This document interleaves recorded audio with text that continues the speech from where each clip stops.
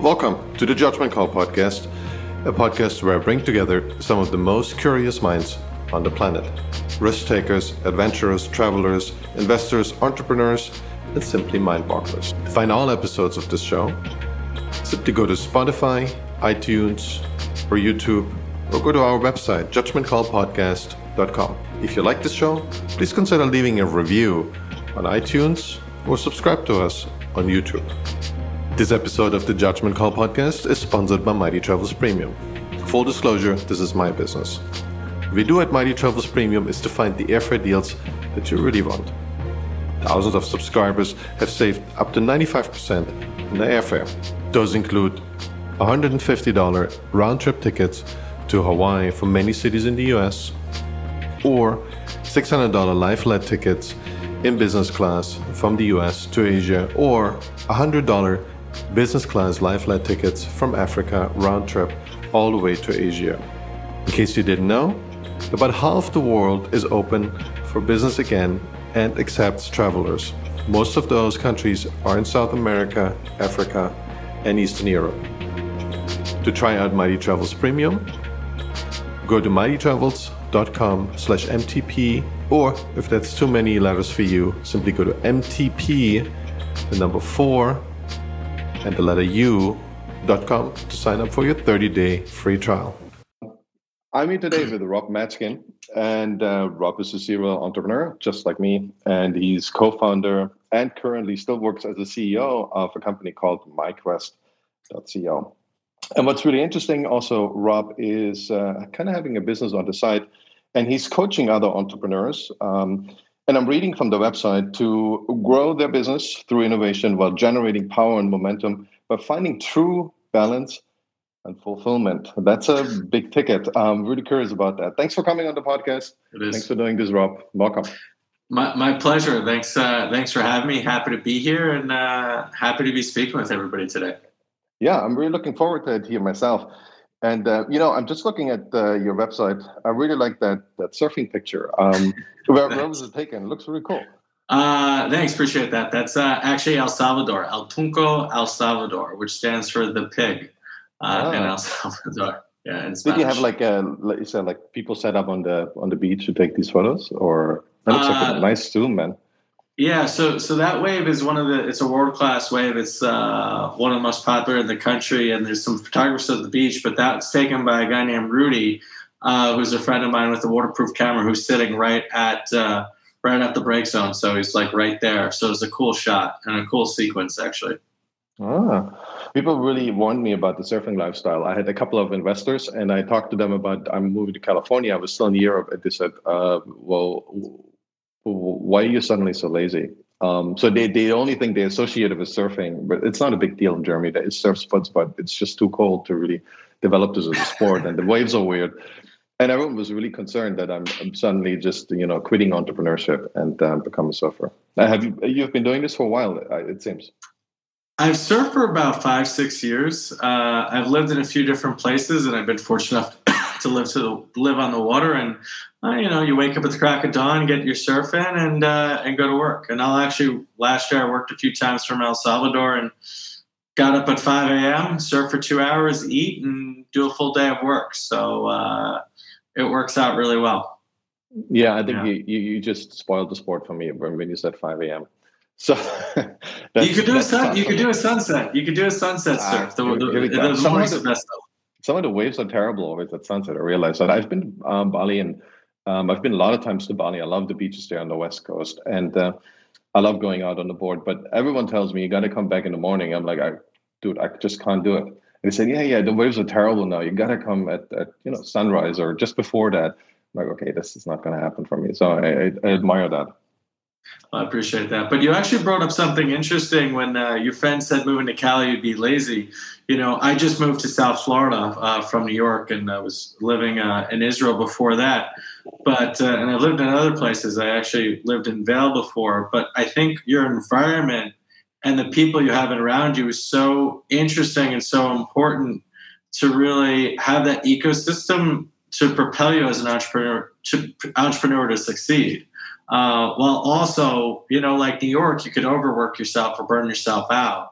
So choosing the right place, I think, is because I go picking Florida was an interesting thing because I was like, well, maybe I'll just go to El Salvador. And then I was like, what your friends thought was what I definitely would have turned into if I moved to El Salvador full time. Yeah, probably they didn't know enough about Silicon Valley at the time, right? So that's not a place where you go surfing, but it's there's too much going on. There's too much opportunity, at least there used to be. So you don't really make this a pastime. How did you decide? You just mentioned a couple of places where you spent quite some time, and one of them is Israel. That I've been, but I always wanted to stay longer and learn more about the language and learn about the history. Obviously, everyone is intrigued being in Israel for a while. How did you choose those places? They don't seem to like my typical pattern that I apply. What digital nomads choose? It doesn't really apply to Vail, Tel Aviv, and El Salvador. Yeah, I think I was a digital nomad before that was a thing, and I never looked at myself as a digital nomad. In fact, I'm quite confused with the programs that you only stay a month in each place. I think that's great, and you could live and still be a tourist, but community is so important to me, and the people that I have around me are so important to me. And I studied abroad in Florence, and I didn't know any locals. I just knew a bunch of Americans, so I didn't really get the city. I got like this experience that wasn't authentic. It was just, I don't know. It wasn't as authentic as when I moved to Israel. What happened was I was supposed to be there for 4 days. I met some people through, I'm also an acrobat. So I met some people through acrobatics. I liked it. I met a girl. I stayed for another week. I stayed for another week. I met a business partner. The story's much longer than this, and I decided to stay and build a company called MyQuest, which I'm still working on 5 years later. And it was the right opportunity at the right time. And on top of that, it was something I was really seeking, which was a purpose-driven company. So Israel kind of called me, and when I got there, Tel Aviv was the right city at the right time, living kind of next to the beach with a huge high-tech scene, great weather. Just really, really called me at that time. Yeah, I mean, I feel with you. I think Israel is one of those places. A lot of people maybe have the wrong expectation about it for many reasons. And then Tel Aviv is this... It's kind of like California, but it has more European feel to it. It's kind of, I grew up in Germany, so it has a lot of things, for better or worse, that remind you of Germany. There's a lot of European culture, and a lot of people actually made it to Israel after the Second World War. And the only problem, obviously, that a lot of people have with moving to Israel is how can you afford it, right? It's one of the most, and that's what surprises me, one of the most expensive places on the planet. It beats out even Australia in its high time, and Australia has come down a little, and the currency has changed a little bit. It's definitely getting cheaper. Yeah, but I think this is what holds back, and probably the only thing in the region that holds back a ton of people that will move to Israel in a heartbeat, especially Tel Aviv. Yeah, so the dollar is actually, the dollar globally is pretty weak right now. At the time, it was a little bit stronger there. But as a local, making a local wage is certainly one of the top 10 most expensive places to live in the world. I was fortunate enough that I was able to make it work. But I was also coming from New York, so everything seemed less expensive. That's true. Coming from Berlin, where rent is $600 a month versus New York, where it's $3,000. I mean, 600 is balling it in Berlin. Or at least it used to. I think it's changed. It's changed. It is definitely gentrified over there. What I want to figure out. That's kind of a unique project you run. Before we go a little bit further into your venture, you coach other entrepreneurs, and I think the way, and you explained it to me beforehand. It's really about seeking balance and finding balance. And you help other entrepreneurs do that. The first question that I had is certainly, as an entrepreneur, shouldn't you be able to, I have high expectations of entrepreneurs, let's put it this way. Shouldn't they be able to find that themselves? That would be my first question. And I know it's a lot of people have trouble with this, including myself. So we all struggle with this. And B, what what are kind of the values you can teach people? Do they go through a seminar? Do you mentor them? Do you coach them? Is it like, and how long is that project typically? Is it a couple of years, a couple of months? Well, there's, I think, 6 questions there. So let's see if I can remember all of them. I'll let you choose. So I think the first thing, one of the things that made the most profound difference in my growth path was stopping this conversation that I needed to go through the school of hard knocks to learn things, and learning things by, osmosis. And I think, finding true wisdom. Right. And I think finding true wisdom for me, and I think a lot of people have slightly different definitions from this, but the best definition I've heard of wisdom is really learning from others' mistakes as if they're your own. Right. So if you could, listen and acquire everybody else's mistakes and truly have them as your own mistakes, and learn from those lessons, I think that is pure infinite wisdom. And talk about a growth hack of how you can move quicker and move faster with a lot less friction. I think wisdom is that to me. So no, to your other question is, can entrepreneurs figure this out themselves? Well, I guess actually, yes, they can. But do you want to take years to do it, or do you want to take days or weeks to do it? And we have such little time. I mean, this year, unfortunately, I've been reminded so many times over of friends passing in their 30s and their 40s, that life's short, right?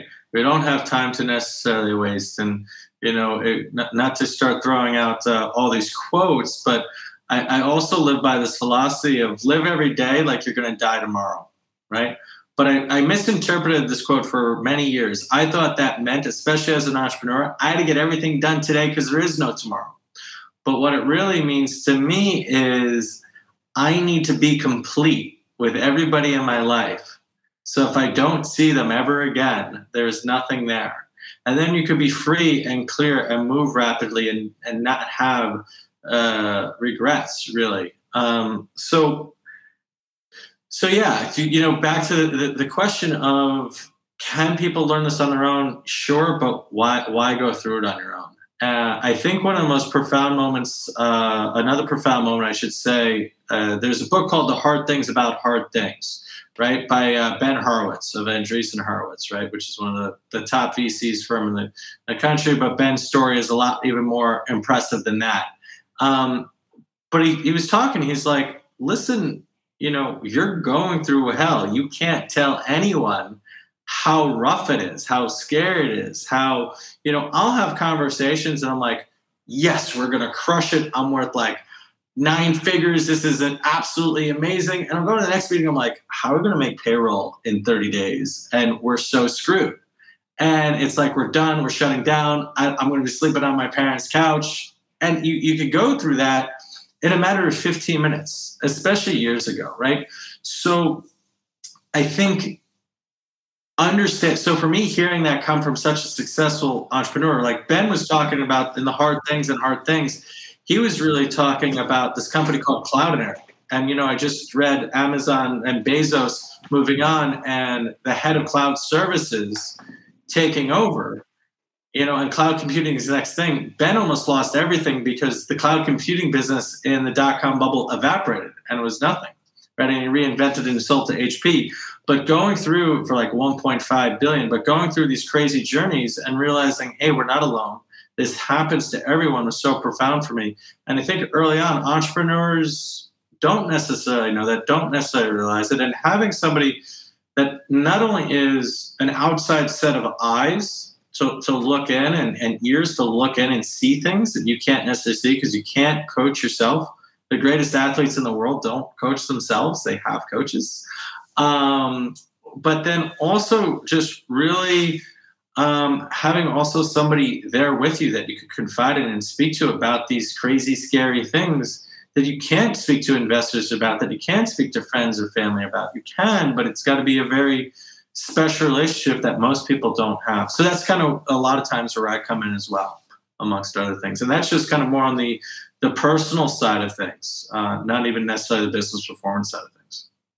Yeah, I think this is awesome. I myself have struggled with this quite a bit, and I think you you hit the nail on the head there. It is the emotional tax that you pay as an entrepreneur between those ups and downs, and the uncertainty that strikes you, and you are in the end, and I feel it's a little better if you have a bunch of co-founders, if there are three of you, and they all come from different angles and viewpoints.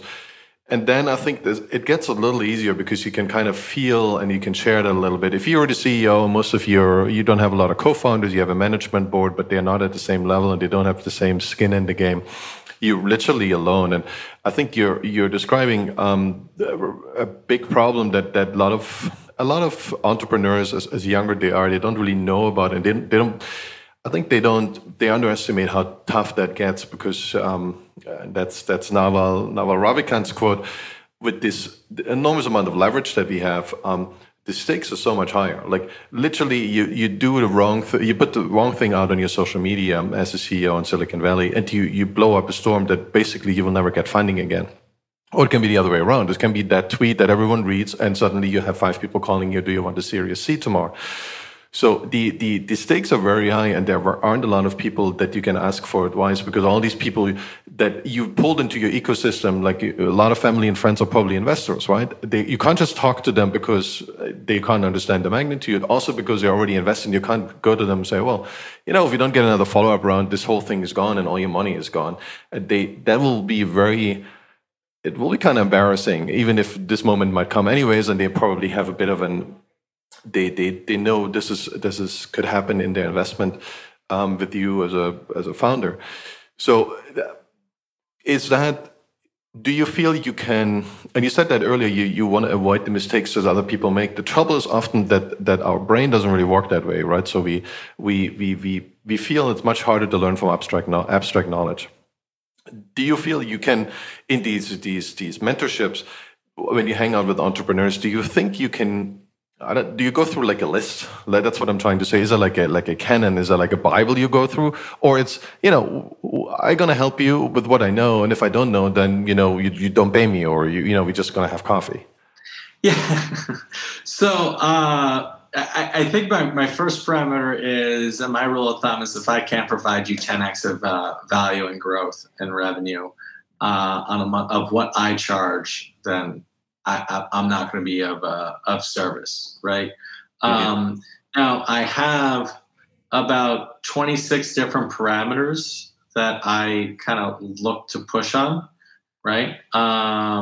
In a few different themes is really what I focused on. So there's two aspects, right? And I think if you've never gone through a coaching program, some of the things that you don't necessarily realize, hey, I want to dump, and I have a tremendous amount of wisdom that I want to share with you and I want to give to you, right?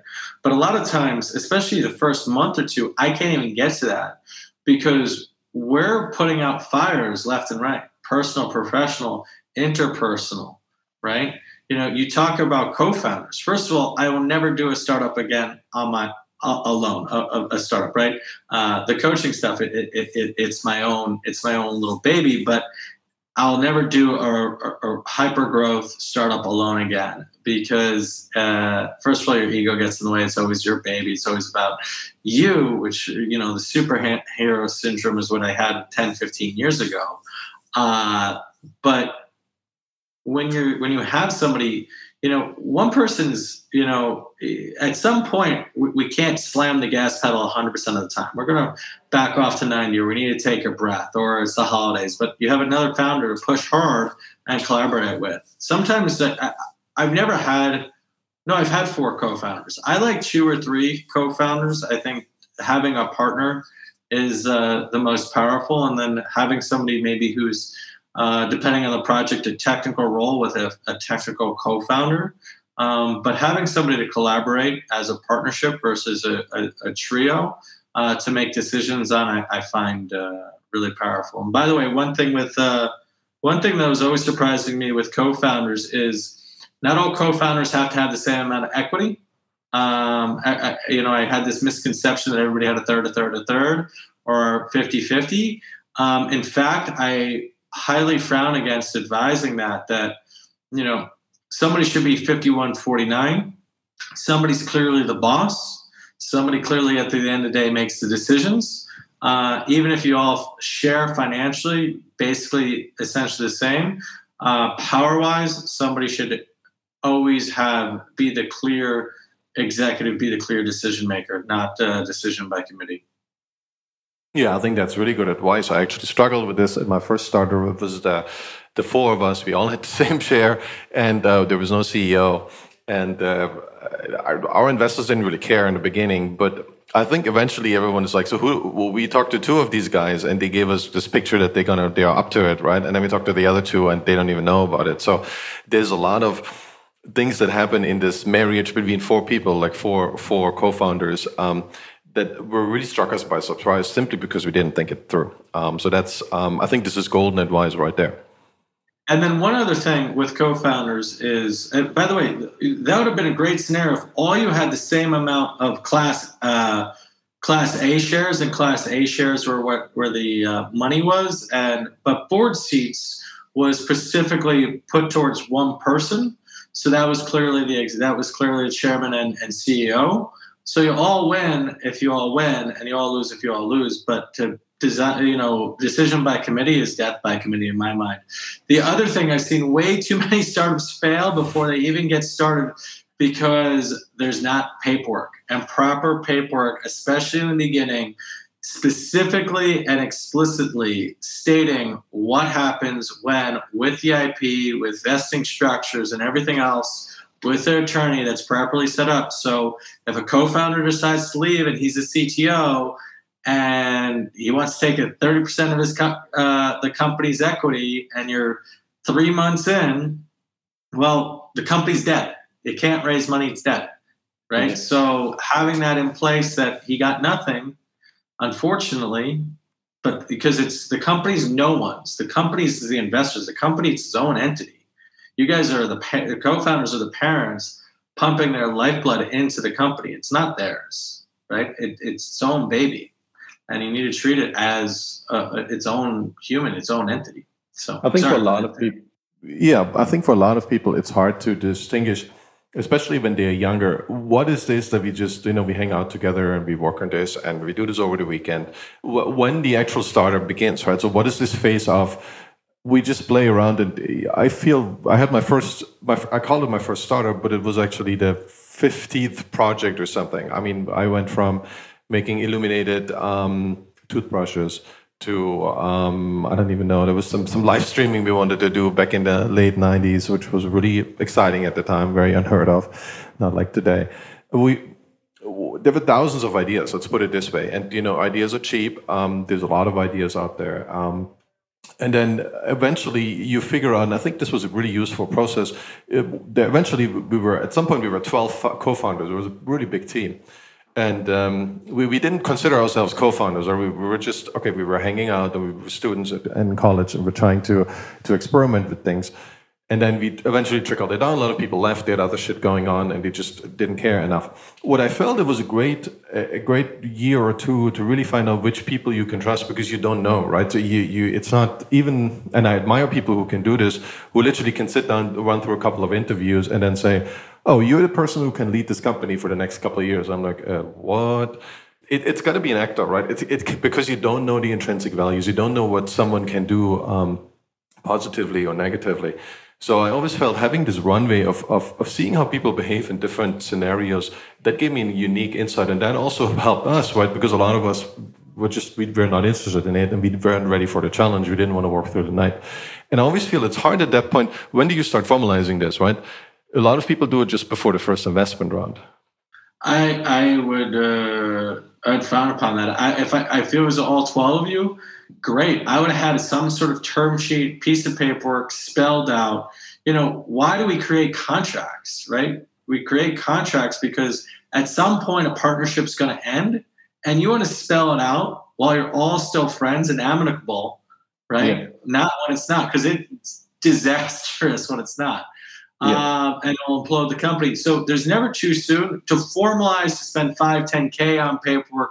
Yeah, maybe right before, but to have something laid out, term sheet that's clear, maybe it's not bulletproof if somebody really goes after you in court, but it's specified. Everybody understands it. There's a signature involved that, hey, this is what it is. And then also just having vesting structures that, maybe nobody, in that case, nobody actually vests until such time as funding comes on board, right? And then a clock is a year vesting structure, a year cliff, and then with a year cliff over a 4-year vest, which essentially means you get, let's say, you have 10% equity in a company, right? And I don't need to explain this to you, but you have 10% equity in a company. Every year you get 2.5% of that company of you working over a 4-year period. That's what a 4-year vest is. Sure. Is 2.5% of the year, right? Yeah. But a cliff will say that you don't get any equity until after year 1. So I think that solves the I can't interview after 3 people and say you're going to be a co-founder. You need to see you work for a while, and I don't want that exposure. I don't want somebody getting equity after month 1. It's especially the type of equity a co-founder gets. You need to. And they need to put their dues in a little bit. Yeah, that's absolutely good advice, and it helps when you already have identified something. And I think we both see how this game works right now, but it's always evolving, right? So you have this case of the Instagram founders who literally work on the same app forever, from what I know, right? I didn't have them on the podcast, but I want to.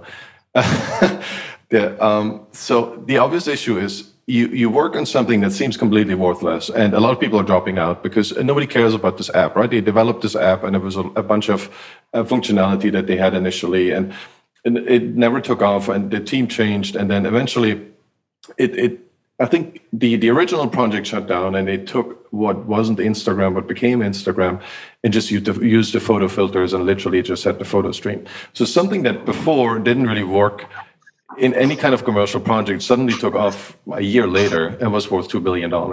And I think this enormous amount of scales and the differences, and I think this is how our brain works, right? It doesn't really think logarithmically. We have this relatively linear progression in our lives, and then we feel like this is how it's going to be most of the time with the startup too, right? And then obviously we were shooting for the logarithmic explosion. It happens relatively rarely, but when it happens, it's amazing. We don't really plan enough for it, but maybe we should. I mean, that's why I think your advice is so useful.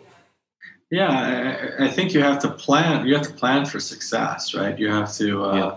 One of the things I was just saying last week is, do you know how long, for a skyscraper, right? Do you know how long it takes to build the foundation? I don't know, 2 years, a long time. Yeah, a long time.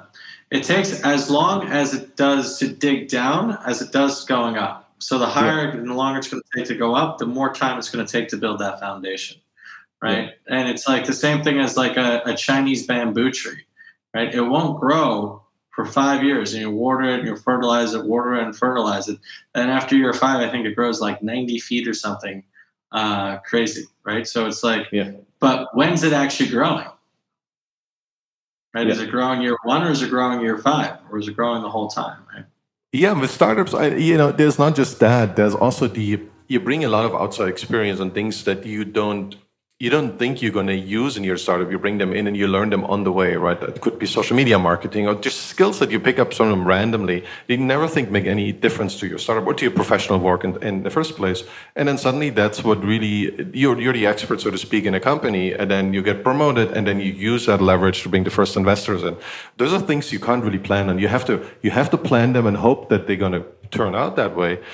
But you can't really plan them, right? And I find this an exhilarating journey. I've done it almost a dozen times, all kinds of different configurations, and I've paid my dues. I've paid for my mistakes. So maybe I wish I would have talked to you a couple of years ago if you already had that knowledge. So maybe a couple of years ago, maybe I would have been in the same boat as you. But, this is why I do this thing. So I see this with my children. There's one impulse, and that is they definitely are really curious. They're harvesting knowledge. That's what they do the whole day, right? But on the other hand, they also want to avoid learning things that are too abstract, because I think their fear is that they learn stuff that is not relevant anymore. And so when I tell them something abstract and tell them about my own mistakes, they're like, "Okay, it's just the Stone Age." Well, it doesn't have any relevance to them right now, and they're in their early teens, so things are still changing. But the finding, I think this is a real skill. If you find people who are curious enough and are able to learn from abstract mistakes from other people, or written stuff, they learn philosophy, which is the same thing.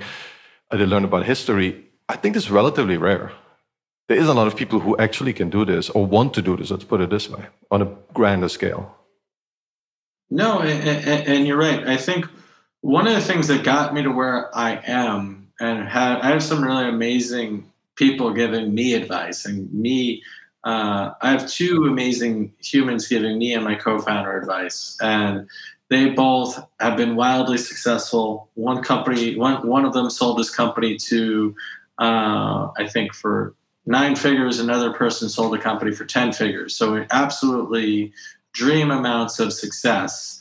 But the reason they continue to work with us, one is actually an investor. Another one just does it because he wants to, is because we're coachable. We listen. We're thirsty. We want his advice. We respect his advice. And we're going to implement his advice, right? Because he actually has relevant, real experience that isn't abstract, right? And you have to want it, and I want it.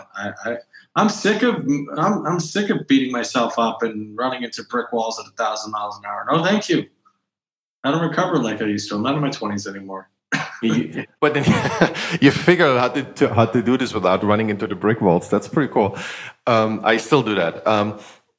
Tell me about. I never do it. I didn't say I never do it, but at least somebody's going to pick me up. Okay. I mean, I feel like I slow down in the last second. Maybe that's the only thing that saves me. What is your current startup about? And I know it's about learning, and that's a topic I really feel strongly about. Tell us a little more about it. Yeah. So we've been around 6 years now. It's called MindQuest, and really what we're up to is how do we really be effective when it comes to learning, especially in the digital world, especially in today's world, but most importantly, how do we really make sure we're having that success, that knowledge retention, right? And how do we really build skills in today's environment? There's so much knowledge out there now with YouTube and Google. If you're just going to watch something, if you're just going to get abstract knowledge and not actually be able to apply it, then there's a very low likelihood that you'll retain that information. So what we really focus on is how do we give our partners, our companies that we work with. We mainly these days work with large organizations. We also work with coaches like myself, but more business trainers and stuff like that as well, who are going into organizations. And we give them all these tools, tactics, and techniques to really be successful in training and building skills inside of large organizations. So we're really a technology company. And just to spend one more second on to give you the philosophy behind it, if you have a traditional education where, again, you're just getting information passively, but the way we've been hardwired to learn for 10,000 years is learning by doing, is learning through our apprenticeship model. So we really give those digital tools to all our trainers and companies who want to have and make that difference, and really train by doing. So that's what we do. That's what we focus on. Are you involved in the actual generation of the knowledge, or you just basically have a technology platform that is then used by the actual domain expert to create courses? I assume that's what you call them, right? Or lessons, or series of lessons, or certificates? Well, we're called MyQuest, so we call them quests. Okay, fair enough. But a quest is like a course. I'm just being cute. Yeah, it's a course. So we're industry agnostic. We're content agnostic. We have a team of people that coach our partners to build up that content and help and support them to optimize things. But we're not content experts, and we don't sell content. We're a pure technology player. Yeah. How do you see, and I know the view from inside the enterprise is quite different, or maybe it isn't so different, but I imagine there is some wiggle room. How do you see the future of education? And I'm talking about K-5, but going on all the way to college level, also beyond college level. We know that the current structures, institutions, are definitely under a lot of pressure. We saw this first with the colleges, and we saw how much political games are being played in colleges. We know, and I've done this myself. I had Paul Friedman on last week, who's an amazing professor of history, the Middle Ages especially.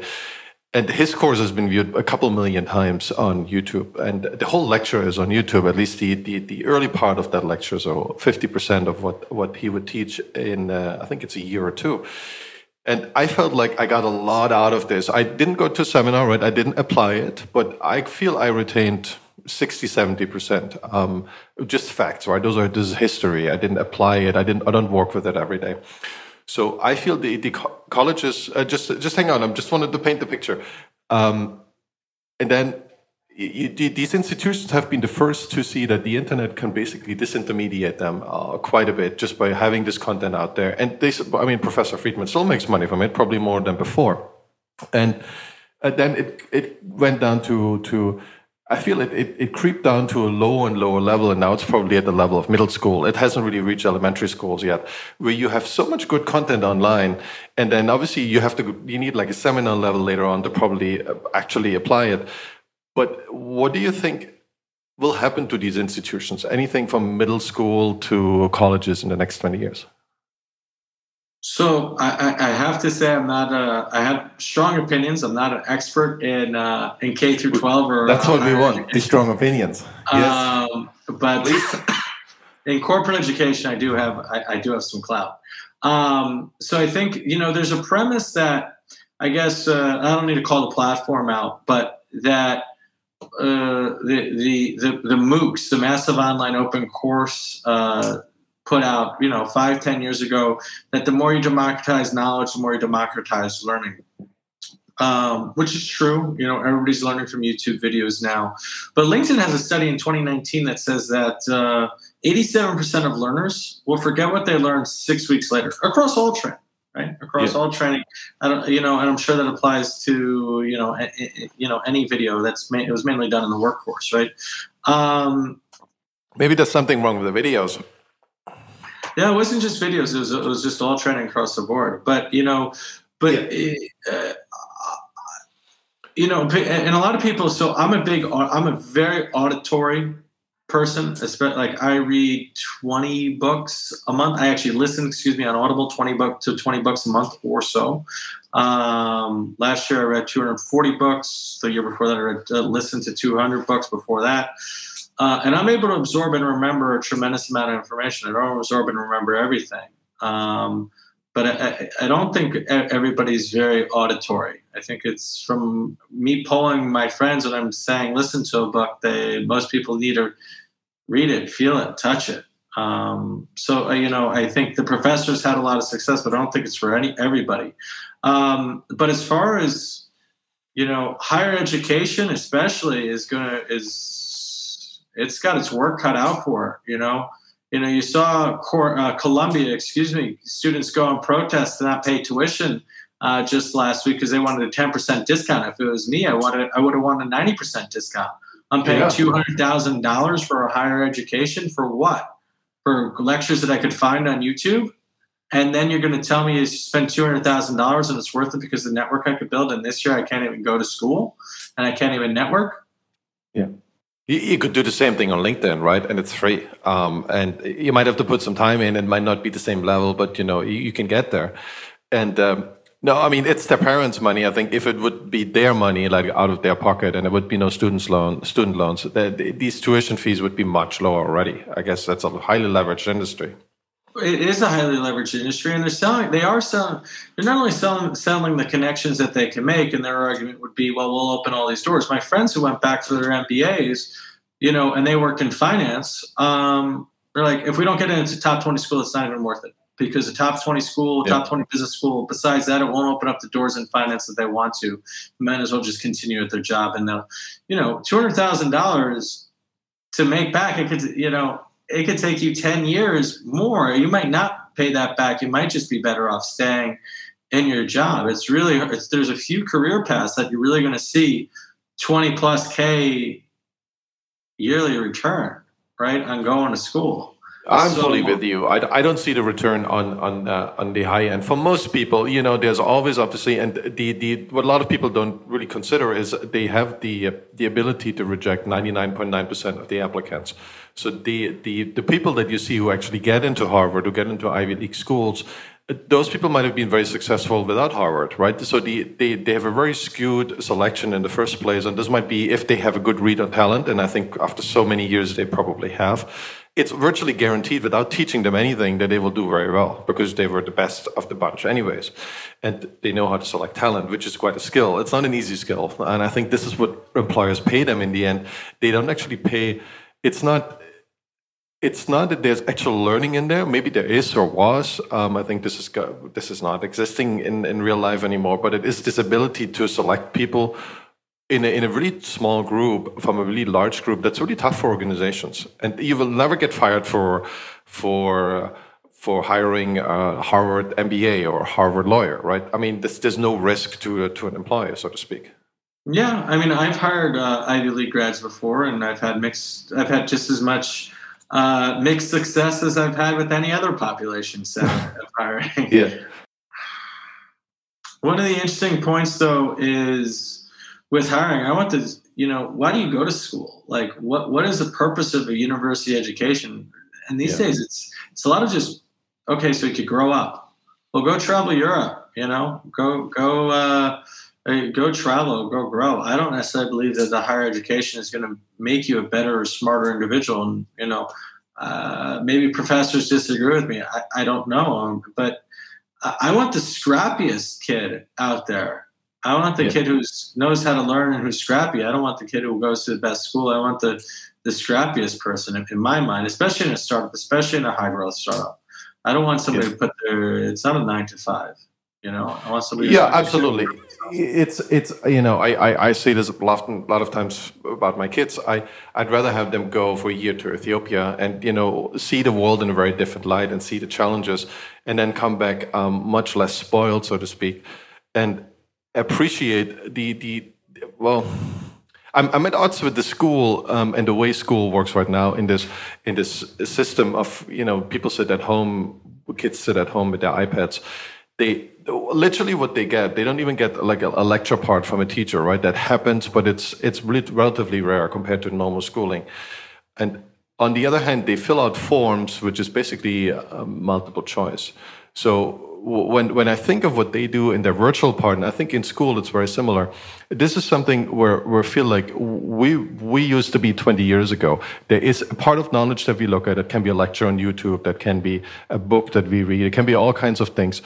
And then there is one set later on where we run through an automated test, and it tells us, okay, we figured it out or not, right? I remember studying for a GMAT, and it was just like that. There was a lesson part, and then there was a testing part, and then there was a lesson part and a testing part, and eventually you would improve. You could take it as many times as you want.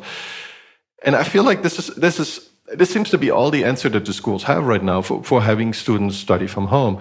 And I even feel in school it's not any different. And if that's it, that's the big if question that I'm asking you, then, I mean, we don't need them at all. Like, for what? Yeah, but I think, if you want to quote Simon Sinek, I think education's lost its why. Yeah. It's lost its why. It's like, why do we go to school? Well, because we need to pass the test, and because we need to check the box, and we need to look at it, we need to keep like, whatever it is. They're just so focused on making sure you could pass the test, or so focused that they are delivering you something, and they have paperwork so a lawyer can't come after them, or you can't come after and say, look, we did this, versus saying we need to educate, we need to grow, we need to develop, we need to deliver skills, right? We need to make that impact in that child's life, right?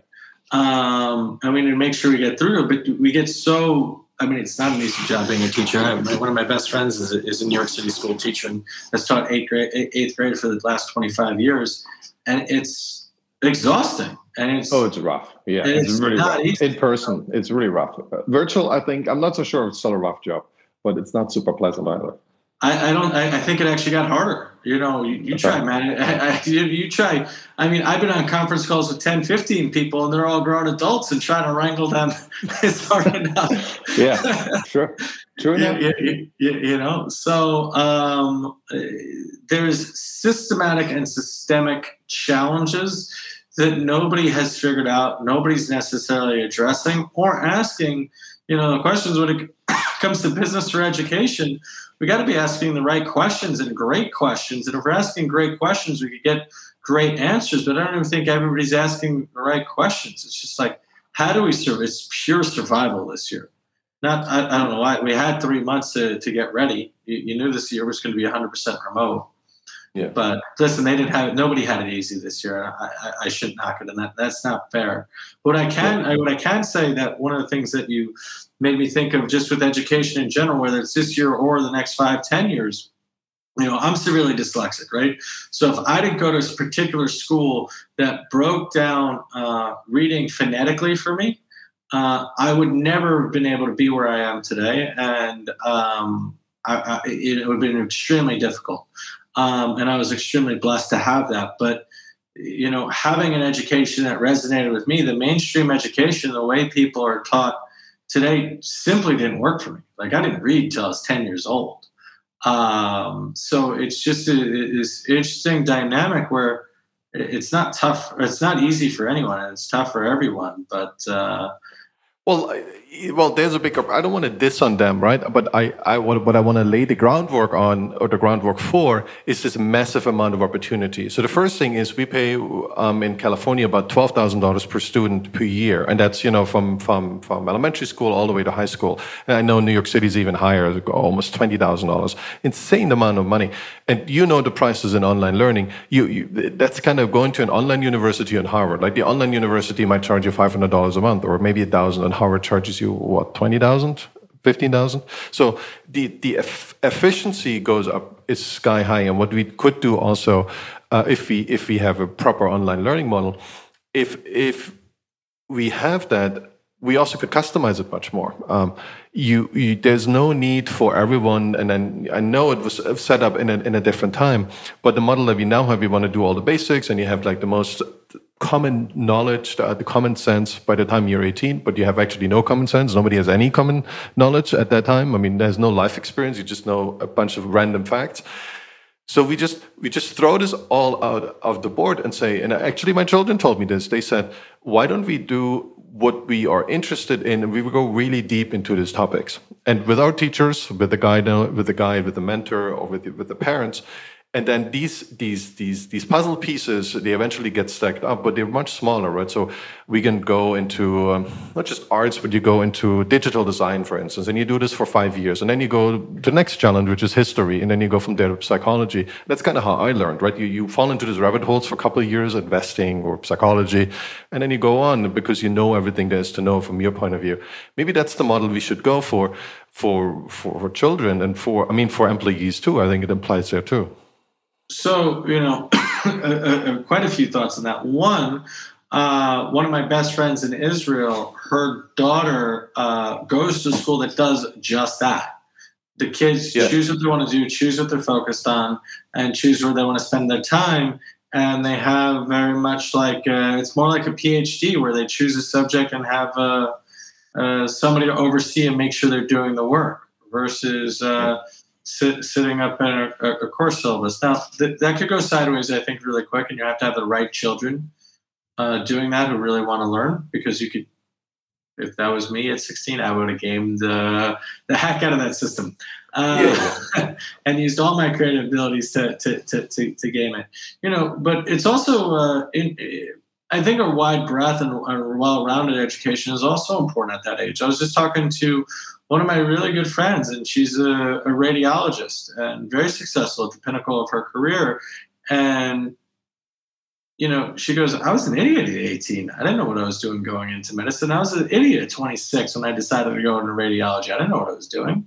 So for somebody at 14 to make that decision, and by the way, she's great. She's successful. She loves what she does, but, she made choices not necessarily knowing what she was getting into, 10 years later. So for a kid to choose what they're passionate about now is not necessarily going to be relevant, but it's all about learning how to learn, I guess, at the end of the day, right? It's not necessarily you make a very good point. Obviously, kids will try to game the system, but they game the system right now too. And in the end, if people don't want to learn, if they just go through the practice of being there, but they actually don't want to learn, I think it's no use anyways, right? There's a ton of people, at least here in California, who are graduating from high school, and they can and they don't have like a specific problem, but their reading abilities is almost zero. Their writing abilities is almost zero. They don't know any math. And their texting ability is their texting ability is pretty good though. Their texting ability is good, and they probably have 500,000 followers on YouTube. So yeah. The game has changed, and what I'm trying to say is there is opportunities for kids, but we do everything to like keep this bureaucracy in place. And I think these kids are going to be fine, because if you let them go and they find something they're passionate about and they want to learn, they take off. They're like, it's called investing in yourself. Suddenly you become an entrepreneur responsible for your own outcome. Yeah. Europeans, I think, do this very well. The European parents traditionally, and maybe you could talk about that. Is there such a term in Germany for helicopter parent? There's a term, but they definitely don't do this. But they're on the other hand of this. Yeah, right. They say, take these kids away and bring them back when they're 18. That's kind of the German model. It's a very kibbutz style model. It's different in the sense of they don't see their children as an investment, right? They see children as other people's responsibility, and the children should better behave and learn some basics. But beyond that, they feel like there isn't much you can do about children anyways. They have to find their own path, and if they don't, there's very little you can do from the outside. And there's less standardized tests. I mean, there is standardized tests, but they're on a smaller level, like on a state level, or even smaller than that. So that makes it a little easier for the teachers also, because they can say, well, we have a different plan, we teach you different things, and that's fine, right? In the US, that's often tricky because of the standardized tests. Yeah, no, I think standardized tests, I mean, they've gotten so hard, so rigorous, so that I guess a lot of teachers in a lot of districts are all they're doing is just from day one is prepping you for the test. Yes, 100%. Yes, absolutely. And nothing else worries them, or they don't teach anything else. Yes, of course. Which is ridiculous in the sense, right? And I mean, these change a little bit, but not much. It's like Soviet Union took over our education system. So I want to shift the conversation slightly, because I feel like we're unfairly ripping on the system with being slightly ignorant. Okay, of course, at least for me, because listen, people that go into education, they are saints in my mind. They come with a tremendous amount of passion, and they are only trying to do the best with the cards they're dealt. I think it's up to the leaders in the community, in the school districts, and the school superintendents, who are also just trying to do their best, who are most of the time teachers themselves. But the biggest lesson that I've learned from corporate America and from corporate education, doing what I've done, is purely digital education isn't the holy grail. And purely in-person education, well, we're talking about the challenges of that right now, whether it's 2021 or it was 2018. But blended learning has always been what I've been a big proponent of, right? And what we've really focused on in my class, especially this year, is and blended to me is live training, whether that's in person or whether that's on Zoom, and a digital lesson component. Something that you're doing in front and something that you're taking home.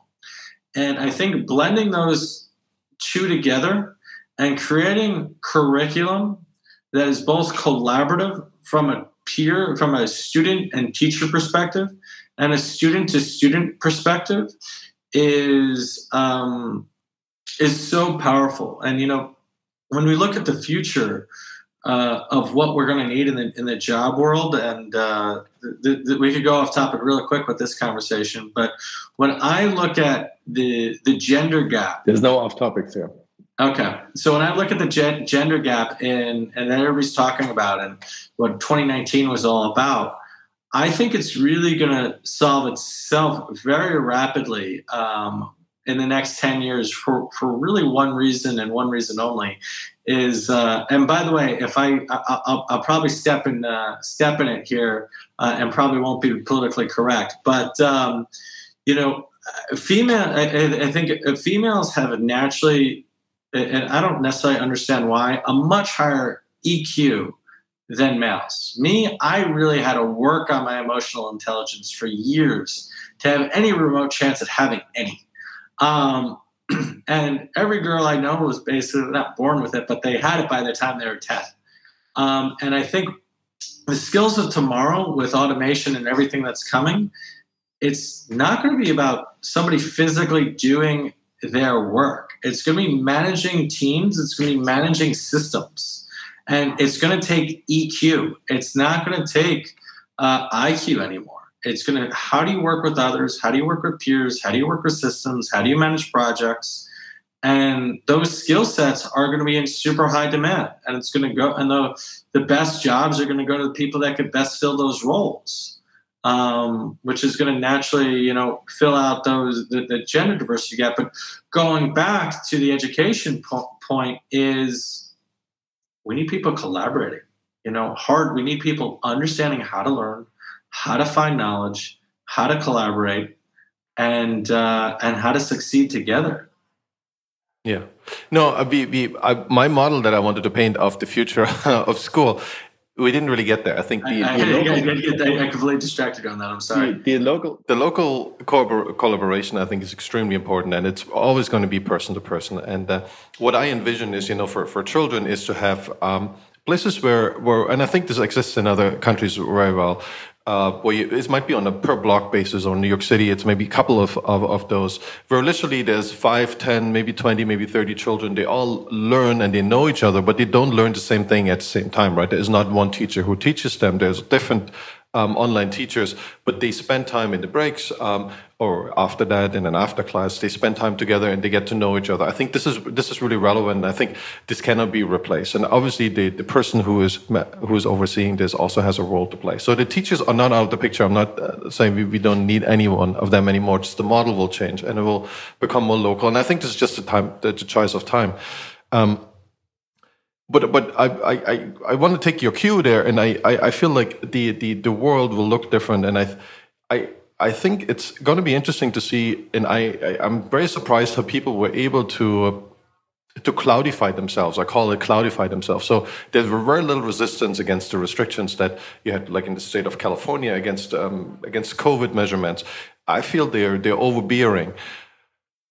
But on the other hand, there was very little resistance. And I think the reason is that people kind of want to modify and transport a part of their existence into the cloud. We've been doing this for a long time, right? We make video contents here, right? I have a podcast. And this is also something where people feel their job will change, but their job will more likely be in the cloud. And it will be, once that happens, right, it will be, maybe that's just... Maybe the options that you have, as we know the internet, right? Now that everything kind of behaves like the internet, there will be way more options for anyone with a particular talent. I think this is still going on, this major drive, unless we face a really deep depression, which doesn't look that way anymore. I feel the specialization will go on, and as you say, people with high AQ will do very well. But so will people with high IQ. Literally, they only need to cram out one product in their life, and that's going to give them revenue after revenue on a monthly basis from maybe it's a patent, maybe it's something on the App Store. What I think we don't see anymore, but maybe I'm wrong, and I was wrong with that before, we won't see these big corporations. So the scale of the corporation, and there will be big corporations that produce the platforms, but I'd say we either have these mega corporations or we have tons of people. I wouldn't use the word freelancers, but they can make a great living on their own, maybe more like an actor personality. I think that would be my gut feeling how the future of work looks like. So you think the future of work looks like everybody on their own and there's no large corporations? Well, there is a few really large one, right? Like it kind of looks like Silicon Valley, to be honest. So you have these mega platforms that they can just shut you off, and there's Visa, obviously, and all these companies won't go anywhere, and there will be others joining them. But most of them, it will kind of look like, we all work for YouTube now, or we all work for Uber, or we all work for one of those platforms, and they give us opportunity, but it's always like a Manchester opportunity, like a Manchester as a symbol for the 19th century early industrial revolution. It's kind of easier to make money, but it's kind of much harder. You have to have more skills, and you have to try more things. So there is entrepreneurship, but the gulf, at least, between these big corporations and the entrepreneur, it will be pretty wide. But that might be fine, right? We all might have enough money. We don't have to worry about anything. But the middle corporation, I think, so anyone starting corporations with 50 to 1,000 employees, it's going to be tough, or it is already tough, I feel. Yeah, I mean, it's super tough. I just had a buddy who went IPO this past weekend. One of the things he always said, and he got to 3,000. He's at 3,000 employees now. And he goes, it's at 1,500 employees at the time. He goes, never gets easier. It never gets easier. It's just the problem. IPO is usually something to celebrate, right? You've made it, at least for a while. That was true. I'm not sure it's true anymore. Yeah, you have to celebrate the wins. Yeah, I don't know. I think, unfortunately, the stats are that entrepreneurship, small business ownership is down over time. Large companies, I mean, FANG has eaten the world. I mean, Facebook, Amazon, Netflix, and Google, they're untouchable at this point. And Microsoft, nobody talks about Microsoft, and it's the 800-pound gorilla inside of enterprises. It's not even part of the conversation, but there's these tremendous corporations. I mean, we've seen GE go from one of the most powerful corporations to now they're, if you look at their stock price, they're not doing so hot. But I mean, everything will rise and fall, but these guys are so big that they're going to be hard to touch. Yeah, I mean, there is obvious. I mean, on one side, I'm really worried about that, because part of the reason why I'm doing this podcast is keeping that sense of entrepreneurship alive, and I think it has been forgotten a little bit. But on the other hand, there's a lot of opportunity in this scenario, right? There is an opportunity. I think this is what we see more from the left, and I haven't made up my mind there. And we talked about UBI briefly. If we are able, and this is a big if, right? If we are able to finance $2,000 a month, $3,000 a month, nobody knows what the right number is. So if it's might be much lower, or maybe UBI isn't the right thing. But just assume we have the ability, and this. People make these comparisons with the Industrial Revolution, right? So we worked in farming, and barely anyone had enough to eat. I mean, a bunch of people were well off, but mostly it was a struggle. And then the Industrial Revolution seemed to be not much better. People had to go to a factory, but their productivity was so much higher. And in the end, it turned out, well, we have like 3% employment now in agriculture, and we have way too much food in the industrial nations, at least. And even everywhere else, we have plenty of food, at least, and as it's badly distributed. So maybe this is the point where we say, and again, this is a big if, I'm still making up my mind, maybe this is the point where we see, well, there is something that is kind of an evil big corporation, but on the other hand, it can be that thing that feeds us, and we're still competing. I mean, it doesn't mean we are all just going to stay at home.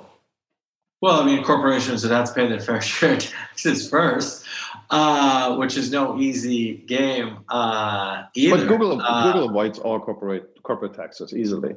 They pay local taxes for them. And so does and Apple doesn't even bring home any of the cash. Maybe they finally, I'm sure. I haven't looked it up in a while, but they're not paying their fair share. But also, by the way, I think UBI is a billionaire's escapism, and the Valley's escapism to say we don't have to worry about everybody, and we don't have to give everybody a job, because screw it, we'll just make sure they have the minimum amount. We'll put everybody in on welfare. It's glorified welfare, and nobody has to work, and nobody has to go to school. But it's like, I think that turns into a very dystopian reality when you take away work. It's still, working to just put food on your table and just to survive is extremely tough, and the fear and everything else that comes with it is no easy story. And completely alleviating that, we're arguing so much about the $15 minimum wage this week, right, in Congress,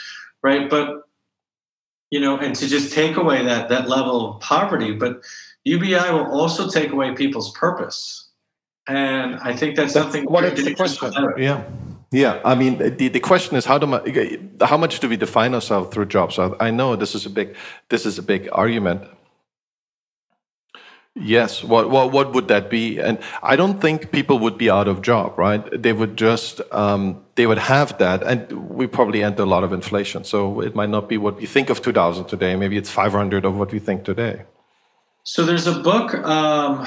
I got to look it up. There's a book it's called Owl Economics.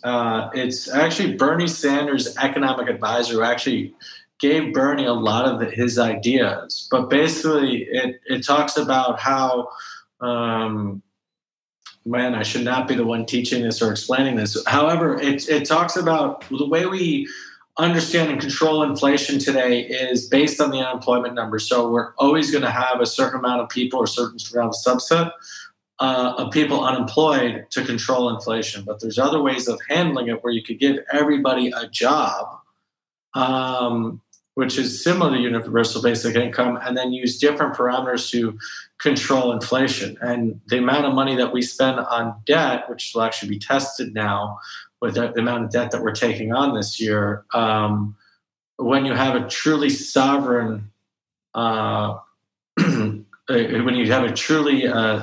sovereign currency like we do, we can take on more debt than we realize. But that's risky. It sounds like you lived through the crazy inflation of Germany in the 90s. And I'm sure that's something that you wouldn't wish on anyone. The 90s wasn't so bad. It was the 20s and 30s, the Weimar Republic. And that was, my grandmother had like $1 billion Deutschmarks and notes, and everybody had one. Everyone was a billionaire for quite some time. And I think they scaled up to trillions within a matter of a couple of years. And the idea was to basically not pay the reparations. A lot of those reparations were in gold and silver from the First World War. So it's kind of was a bogus story in the first place. And a lot of countries had that problem, that they go into crazy inflation. And I think we right now look into something similar in the US. But the big thing, because we're taking on so much debt, the big thing that nobody really can tell is what's the impact of technology.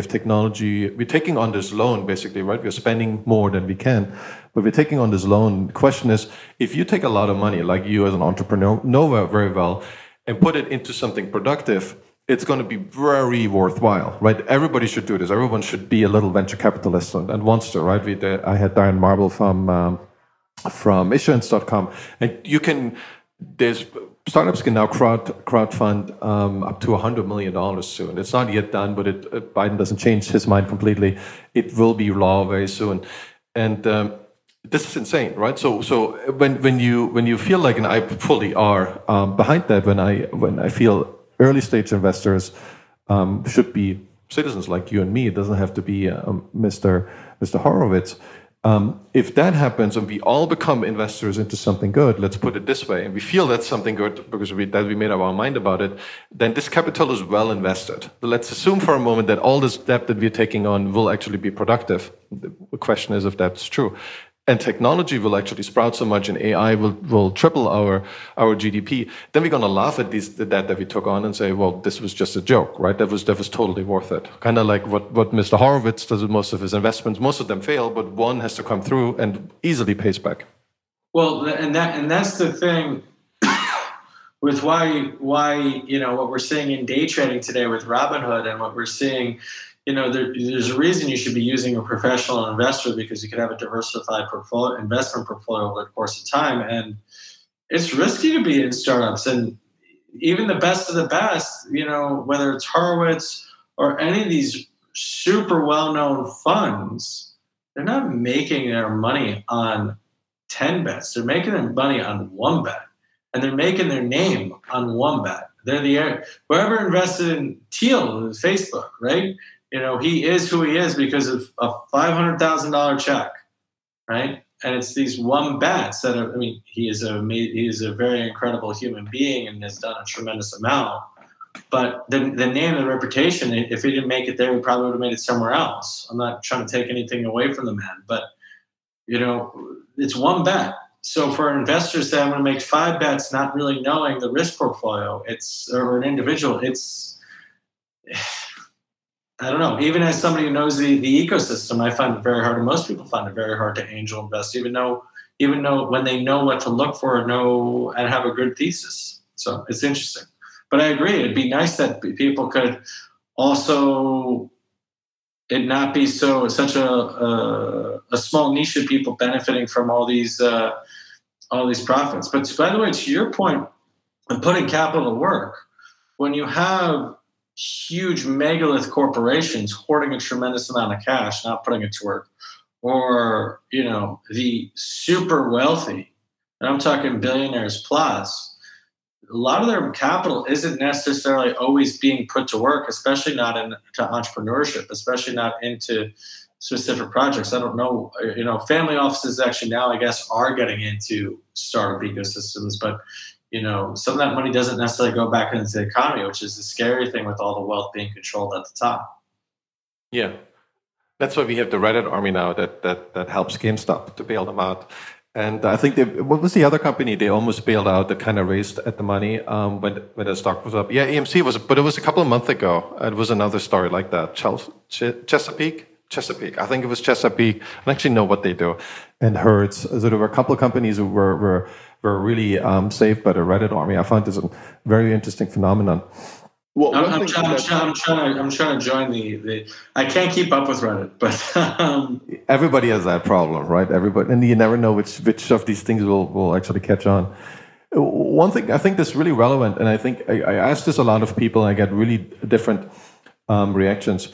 Do you think we are in this big stagnation? Peter Thiel's team that nothing really happened outside of the semiconductor and the financial industry since the 70s. Or semiconductors, now the internet industry. Do you think that's true? And do you think we're going to break through this now, or it's just going to keep going? So I do agree with the thesis. Too many of us have focused on doing marketing or sales, or we haven't done real innovation, like real invention. We've just iterated, I think, the last 20 years in many ways. Facebook hasn't, what has Facebook done? What has Netflix really? I mean, they've made our lives more convenient, but have they made society better? Right? Google, sure, Googling anything and having information at our fingertips, there's a huge thesis there. Amazon being able to get everything delivered, I love it. I'm a huge fan, but has it made us better? So I kind of agree with that thesis. It's going to be, I think the next 10 years and the acceleration of the next 10 years are going to be, when you look at 5G and what it could do with wearables and connected devices, when you look at AI and what that could do across the board, across industries, and when, you used to need, you used to need a team of 100 people to develop a website. When AI, which is a year or two away, literally becomes the same as the equivalent of Shopify, right? And I could plug in any of my ideas into a narrow AI, right? And what that allow me to do, and that already allows me to do when I can build products, is highly fascinating. And then as AI expands, it gets richer and richer over the next 5 to 10 years. It's going to be very interesting. And then what happens with if the singularity is actually real, right? Or if we actually become cyborgs, or if CRISPR becomes real and we start manipulating our genes and everybody has a 300 point IQ, right? Yeah. What does that look like? And that's what's actually scary to me, is the singularity, right? Is where you and me and us being humans and untouched, we're just monkeys, and everybody else is superhuman because they could think a million times faster than us and run circles around us. It's a dystopian future too. So I don't know. It's the next 10 years are going to be as interesting as any. Yeah, I mean, I talked to David Orban, and he said that the day for the singularity has been moved upward, so to speak, to 2038. It used to be 2045, and they say they probably.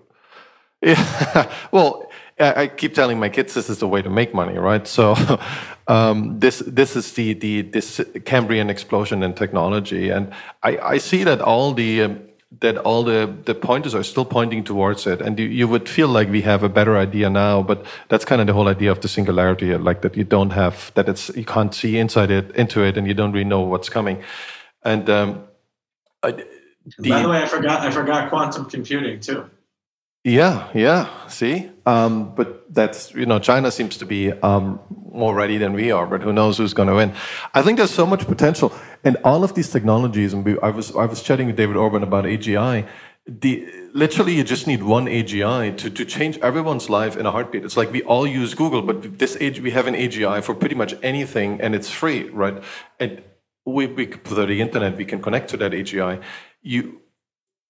I mean, the amount of changes you can do if someone comes up with this, it might be China, it might be us, it might be someone in his basement. If the right person comes up with it, and you don't want it to be someone. You don't want it to be someone, because if it's someone, How do you control this? AGI, it's because it's a very scary thing. If you look at the great powers game, and you look at what's going on out there, there are forces that, Orwell's 1984 is child's play to what's being done and what's about to be done. If you watch Black Mirror is a great example. Do you ever see the Black Mirror episode of the social media score? Yeah. I saw them all. I love Black Mirror. But that's scary to me, and that's happening in certain countries right now. That's not tomorrow. That's reality, especially with COVID. It's literally happening, and. So what? You're going to have a good citizen you are, and then you're going to have access to everything or not? But we already have that. I think whoever created this meme, I feel like it's maybe QAnon or someone. We already have that. Americans have a credit score that actually didn't exist in Europe for the longest time. That's only one part, but it basically, if you defraud people, then your credit score is so bad you won't have one, right? It will be 100. But you could recover your credit score. It's not that forever. But what if that's applied for everything? And it's like you curse somebody out, you honk at somebody, and all of a sudden the next time you rent a car, it's 10 times higher. It already is, but think about people in small communities. That's what they do in their mind, right? They run a social credit, like a credit score on you, and they elect the one with the best as their local leader. I think this is. I mean, it is scary, but on the other hand, you also have to see with that data, you can massage it, right? As an entrepreneur, there's a lot of opportunity in this to help. And this is in the movie, right? That's where they have people who improve your score. Well, so I want to highlight something that I think is actually profound of what we're talking about. I love speaking to people who weren't born in this country. The way you think, your German mindset and your German experiences are so different than mine. It's beautiful when we get together and actually collaborate. Like, I think it doesn't exist. And you're like, no, it already exists. It's here, and here. I'm like, all right, you convinced me. But it's like there's too much. We spend too much time being around people that think exactly like us. I think too much time. There's too much groupthink sometimes. Yeah, it's the echo chamber. But, that must have been way worse. Like, think about 15, 20, or longer than that, say 50 years ago. Because there was only one newspaper, and all the other information you had was coming from other people who you knew your whole life, and they were kind of your friends, or they were people you knew. So they had kind of the same opinions as well as you most of the time. And certainly there was a few contrarians. There was always room for that.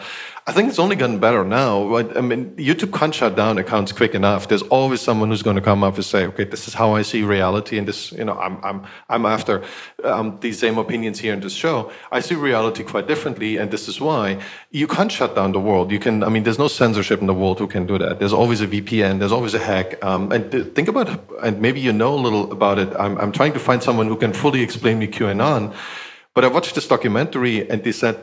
It's 15 to 20% of the US population who have some allegiance with QAnon. And like, for better or worse, they think this is something they want to know more about it, and they feel it's good stuff. Let's put it this way. And this is amazing, right? It's something that the media hates. It's something that YouTube hates, and any social platform hates. Maybe for good reason, maybe not. I actually don't know enough. But it's spread like wildfire. There's always been a conspiracy conspiracy theorist like thread in America. I mean, Area 51 is just one easy example of what Wait, goes on. that's not real? What? Well, the base exists. Whether you believe or what they say is going on there or not, I'm not touching. But so that's always been a threat in our democracy. I think what's scary is people literally risking the republic to be right. I think that's scary. Yeah. Yeah, well, I think from their point of view, it's the republic doesn't really exist anymore, right? So that would be their response. They would say, well, we don't risk anything because it's gone already, and you can make that case, right? I think that's definitely a case to be made. But things are moving so quickly. 6 months later, it could be we could have the republic back, so to speak, and where we create a lot of damage. But on the other hand, I'm really curious what's going on in QAnon. A lot of people say that's the new religion, that's the new cult, what people will gravitate to, and it seemed to have already happened. I really don't know the numbers if they are correct. I mean, my dad's not a member of QAnon, not that I know of, but he's certainly conservative, and talking to him about politics is very challenging because, again, he sees the world very, very differently than I do, and it's scary sometimes. But there's also a lack of listening across the board, and I don't think anybody's, it's QAnon or anything else. I don't think anybody's listening to each other anymore. Nobody wants to sit down and listen to each other anymore. Everybody just knows that they're right, and everybody else must be wrong.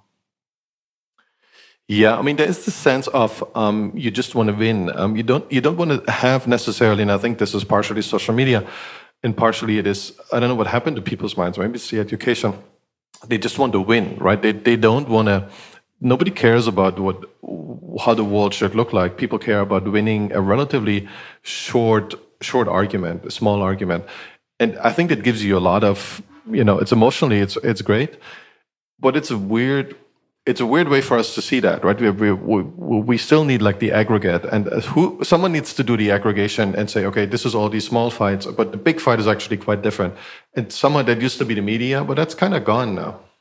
No, it is gone, and whether you believe a QAnon theory that it's Bill Gates and crazy forces behind everything, or it's lizards. I heard it's lizards. Yeah, I don't know what, but there are definitely forces at play, whether nefarious or coincidental, that are forcing us to argue about the things that really, in my mind and other people's matters. But like, okay, could we move on 60 years later from abortion? Could we move on from gay rights and, accept that this is people's right to choose their own pathway and not a place for the government? And people argue with that all day, and I'm stepping into deep water there anyway.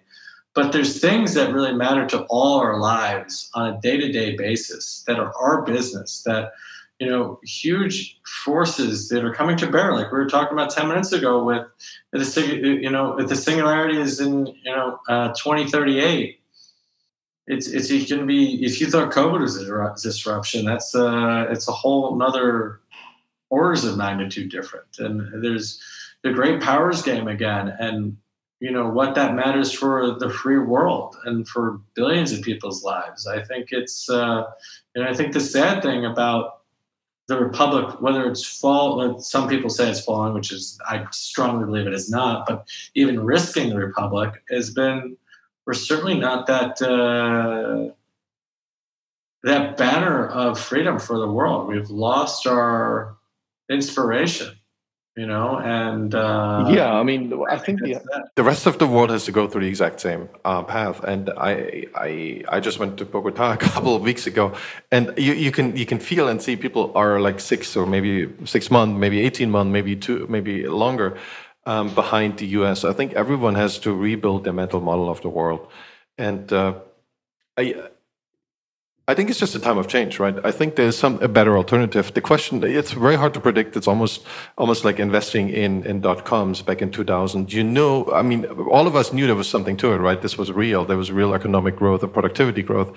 But selecting from, I don't know, 100 companies that were public on NASDAQ and were all dot-coms, that would be incredibly difficult. I couldn't have done it. I tried, and I completely Well, I mean, it's the same thing with crypto right now, right? I remember reading about Bitcoin when it was at 200, and I'm going $200, and I'm going, shit, this is really interesting. And then I read like, well, the banks are going to get involved in it, and there's going to be 2,000 of them, and you'll never be able to pick the winner. And they're still right; you'll never be able to pick the winner. But the masses, the Reddit horde, and then the crypto horde, well, they pick Bitcoin, and Yeah. I certainly messed that one up at 200.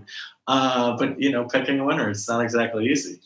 It is hard. It's very hard. And I mean, even if you have domain expertise, there's a lot of factors outside that makes it very difficult to pick a winner that you can't predict. It just happened to kind of sneak in your equation. And I think that what you just said it's very useful. I feel EQ is much more. It maybe has always been true, but EQ seems to be the more determining factor now for investing, at least for public markets. Figuring out where the crowd goes is so much more important, and this might only be a week, than knowing what is a good investment on in the intellectual basis. Maybe it's always been that way, but that seems to it has turned quite a bit. It's funny. Like, I think the whole world woke up in the last month and said, like, I woke up when I saw Bitcoin get to 40K, and like, I was very, I had a lot of emotions, and to say the least. Hopefully you have a lot of money in Bitcoin. Yeah. I didn't have any money in Bitcoin. My friends were like, we're throwing a friggin' party. You're going to come celebrate with us. I'm like, fuck you, smug bitches.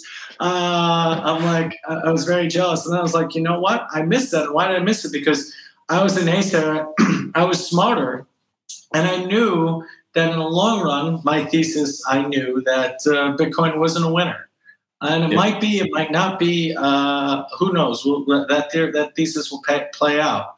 Same thing with GameStop. But the fact of the matter is, the horde's going for it, and there's a middle ground there where you can still ride that wave. Now, knowing when to get off it, and timing the market, well, that's been proven time and time again over the last 500 years of markets. Since the Dutch in the 1600s had their first crash, that timing the market is not a sound investment strategy, but you miss 100% of the shots that you don't take as well. And I've been sitting on the sidelines a little bit too much with trying to overthink some of these theses.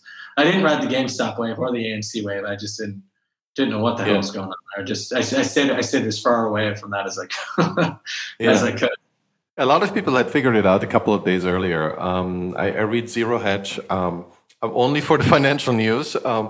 Anyways, but they figured this out a couple of days before it actually exploded. It was still, they probably made the 3x or 5x on what they recommended, but and I think a lot of hedge funds also went in. That's why it exploded so much. It really exploded because it became a bigger audience besides Reddit, and then eventually on Monday that was all over.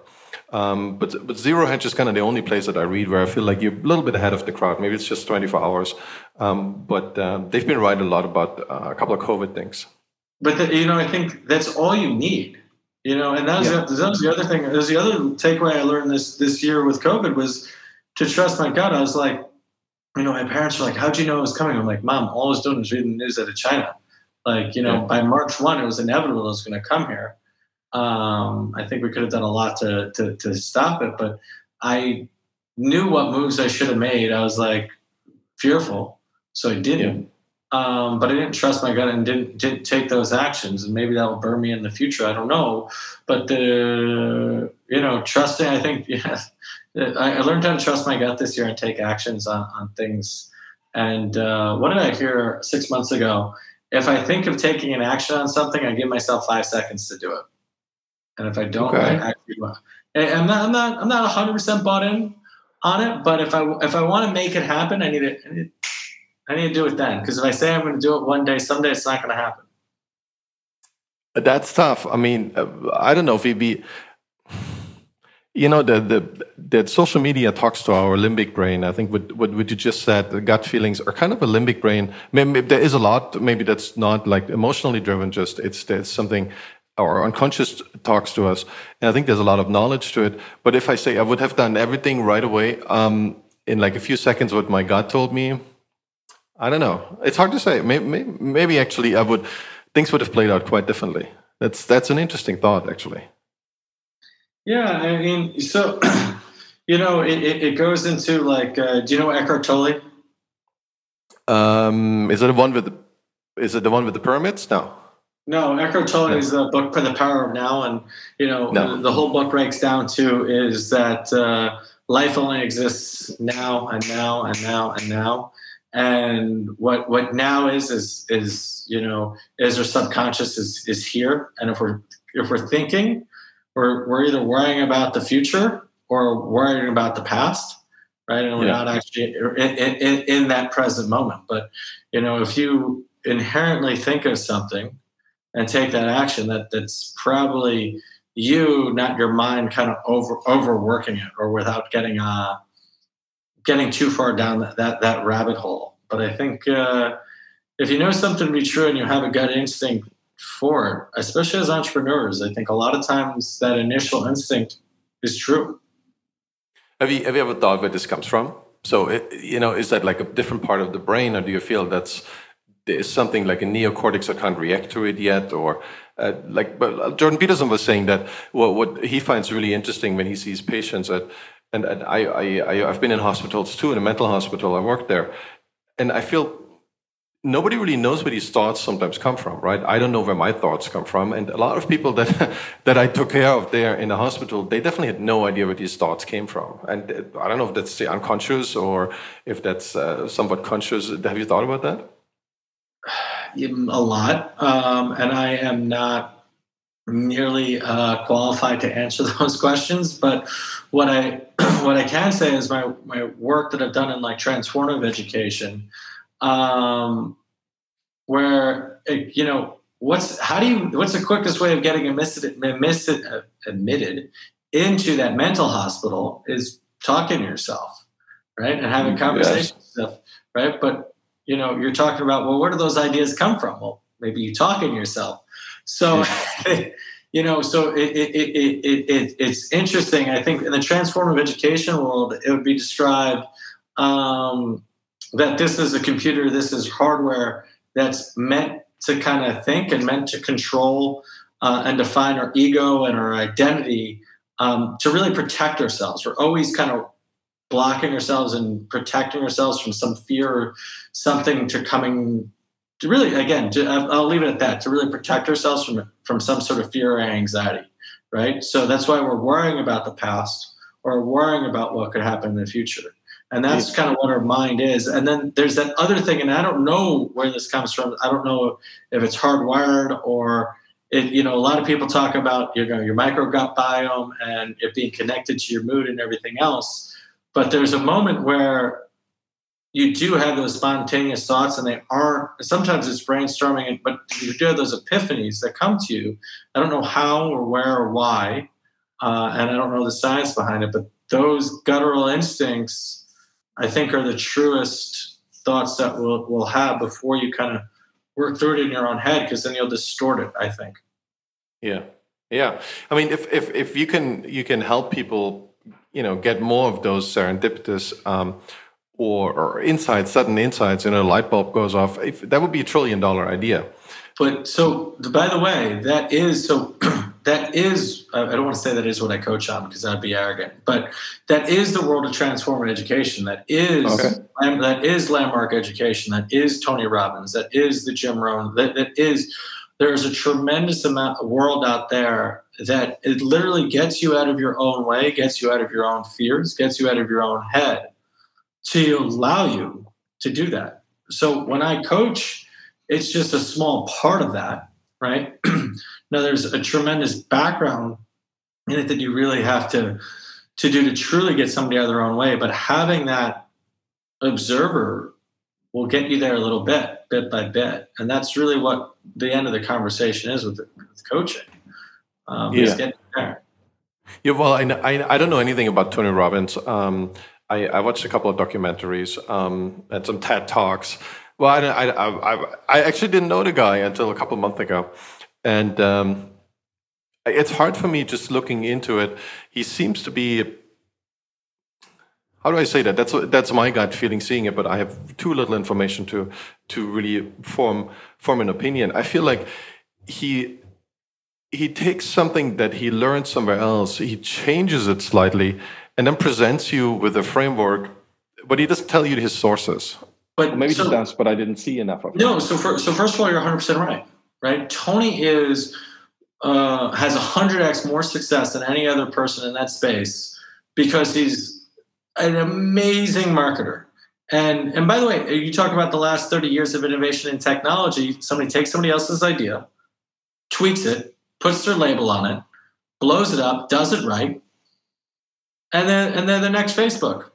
You know, yeah. The history of Silicon Valley. That's what you just described. Yeah, I mean, so it's not like where do stories come from, right? You know, on Insta, it says everybody's copying everybody else. Gates didn't invent DOS; he bought it, right? So and everybody, so that's why Tony's successful now. But so take away Tony from it, and look at the core of his work, and look at what he's implementing, and look at the change. And do I think he has the best content and the best delivery out there? No, but he's touching the most amount of lives, which I think is beautiful. There's my particular access to something called landmarkworldwide.com, and it's called Landmark Education, and they were very profound. They're one of the originals on the block. And their creator, Warren Earhart, was kind of the source of a lot of things, but he still sourced it from,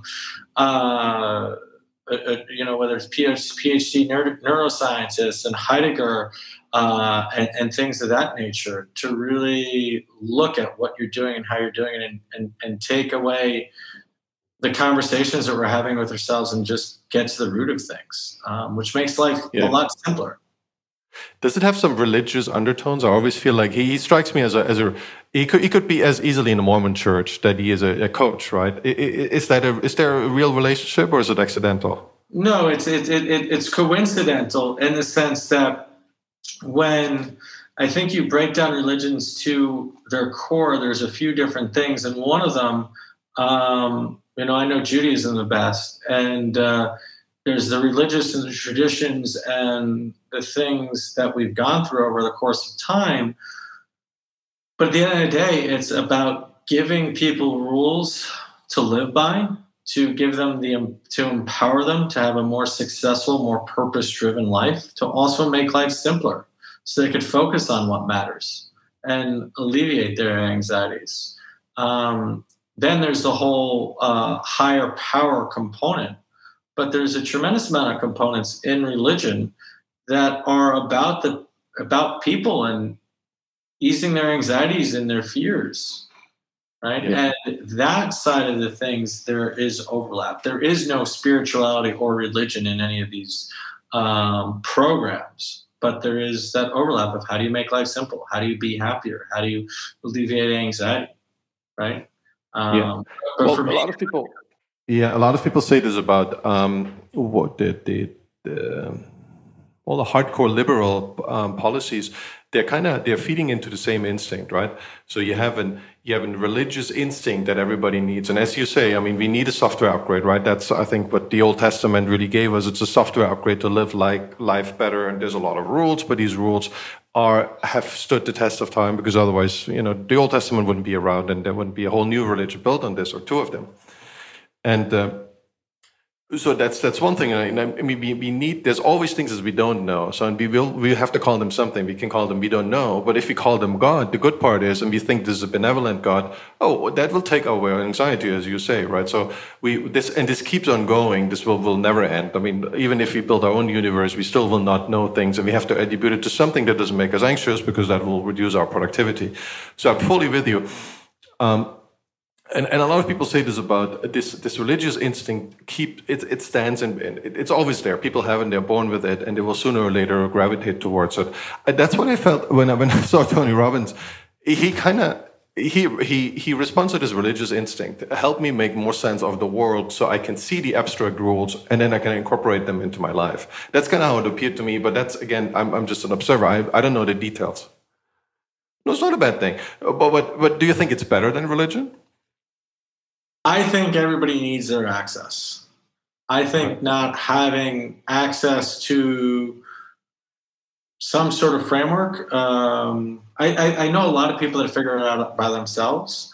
Again, it comes down to where I got my definition of wisdom was like, I would not be the smiling, jovial person that you see today without doing a lot of this work with Landmark, right? I wouldn't have been able to sell my last company without doing it. I wouldn't have been able to, get out my own way. I mean, I used to walk into every conversation being an arrogant prick because I had something to prove that I didn't think I was smart enough. I didn't think I was good enough because I didn't read when I was a kid and I thought I wasn't smart. So I had to prove to everybody how smart I was. Guess what? I was just an asshole trying to prove that.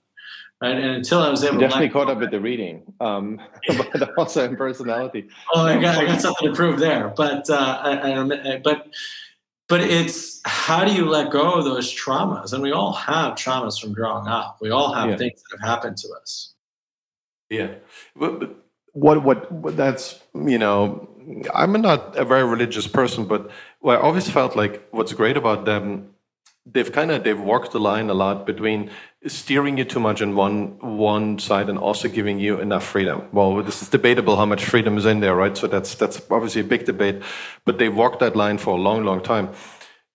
And I always feel if you have new religions or things that are just like religions that feed into the same instinct, the risk is always, and maybe they overshoot, in guiding you too much, so to speak, right? They give you a rule and then you have to adhere to it. And because that gives you a lot of followers, that makes it easier to market.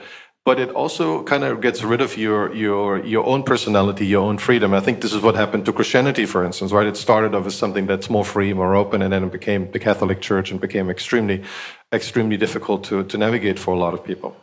And then man got involved. Not woman, but man, right? It was pure, and then, it's man's creation over the last 2020 years, right?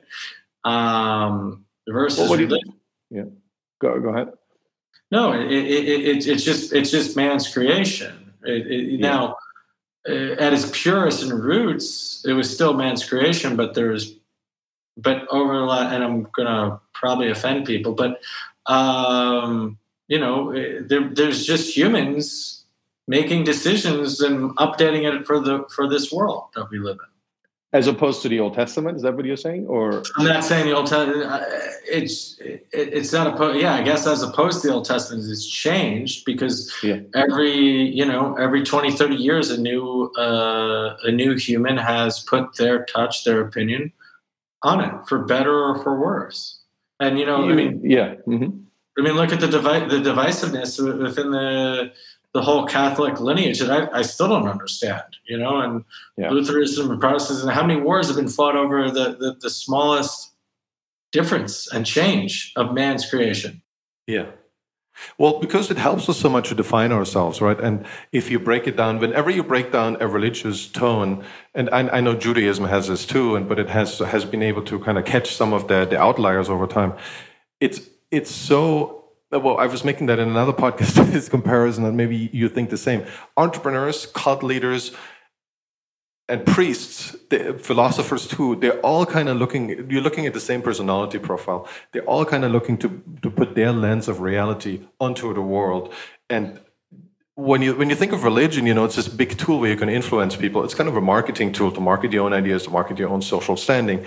And then obviously if you break off from a lineage, create another one, all you want to do is defend this, right? If someone comes in, then the whole work is kind of gone. It's kind of your startup, right? Someone steals your idea, and then you're toast. You don't. The idea exists, but you as someone who has taken advantage of this, that person, that benefit is gone. Yeah, no, you're not right. I think for some of these outsized, startup founders, they have this. I think what you're describing is a reality distortion field, right? Yeah. Whether it's Travis at Uber or Adam at WeWork, they distorted reality. Anybody who was around them, they like made them believe in their dreams, and there is that thread, that gift that they have. That I'm very confused if that's a gift that I want, because it's a superpower, and you could wield it for good or wield it for evil. Yeah, absolutely. But often you don't know. I find if it's good or bad, right? I always say this about entrepreneurs. We all start out to make the world a better place. But then Zuckerberg one day woke up and said, oh man, this didn't turn out the way I wanted because I never thought about these things. I don't know if everybody has such good intentions. I think you've been drinking the Kool-Aid in the Valley for too long. I think they do. Well, give me a bunch of examples where people start out and do something and they really want everyone's lives are miserable, but they just want to make money. I mean, there's even drug lords, think about Pablo Escobar. Everybody's in it for a lot of people are in it for the money. Not everybody's in it. There's plenty of people that are in it for the aspirational making a difference, but at the core, people are out to make a buck. I think if people and when people get too focused on just making a buck, nothing else matters. When they don't have a mission that's actually something that they truly believe in, and they have start a purpose-driven, and they don't start a purpose-driven company. Well, this company, we sold alcohol. I had a brilliant idea that alcohol should be delivered, right? And we were the first people to execute on it. And it was a great thesis. Friggin' Drizzly just sold for $1.1 billion. I failed to execute as well as them. Okay, I didn't know what SaaS was. You maybe were a little early, I guess. You may be very little early. That's a relatively new market to explode. Right, but there wasn't a thesis of making an impact. It was to make a buck. They didn't have it. They didn't want to make a better world. They wanted to make a buck. No, I agree with you, but that's the beauty of it, of Adam Smith.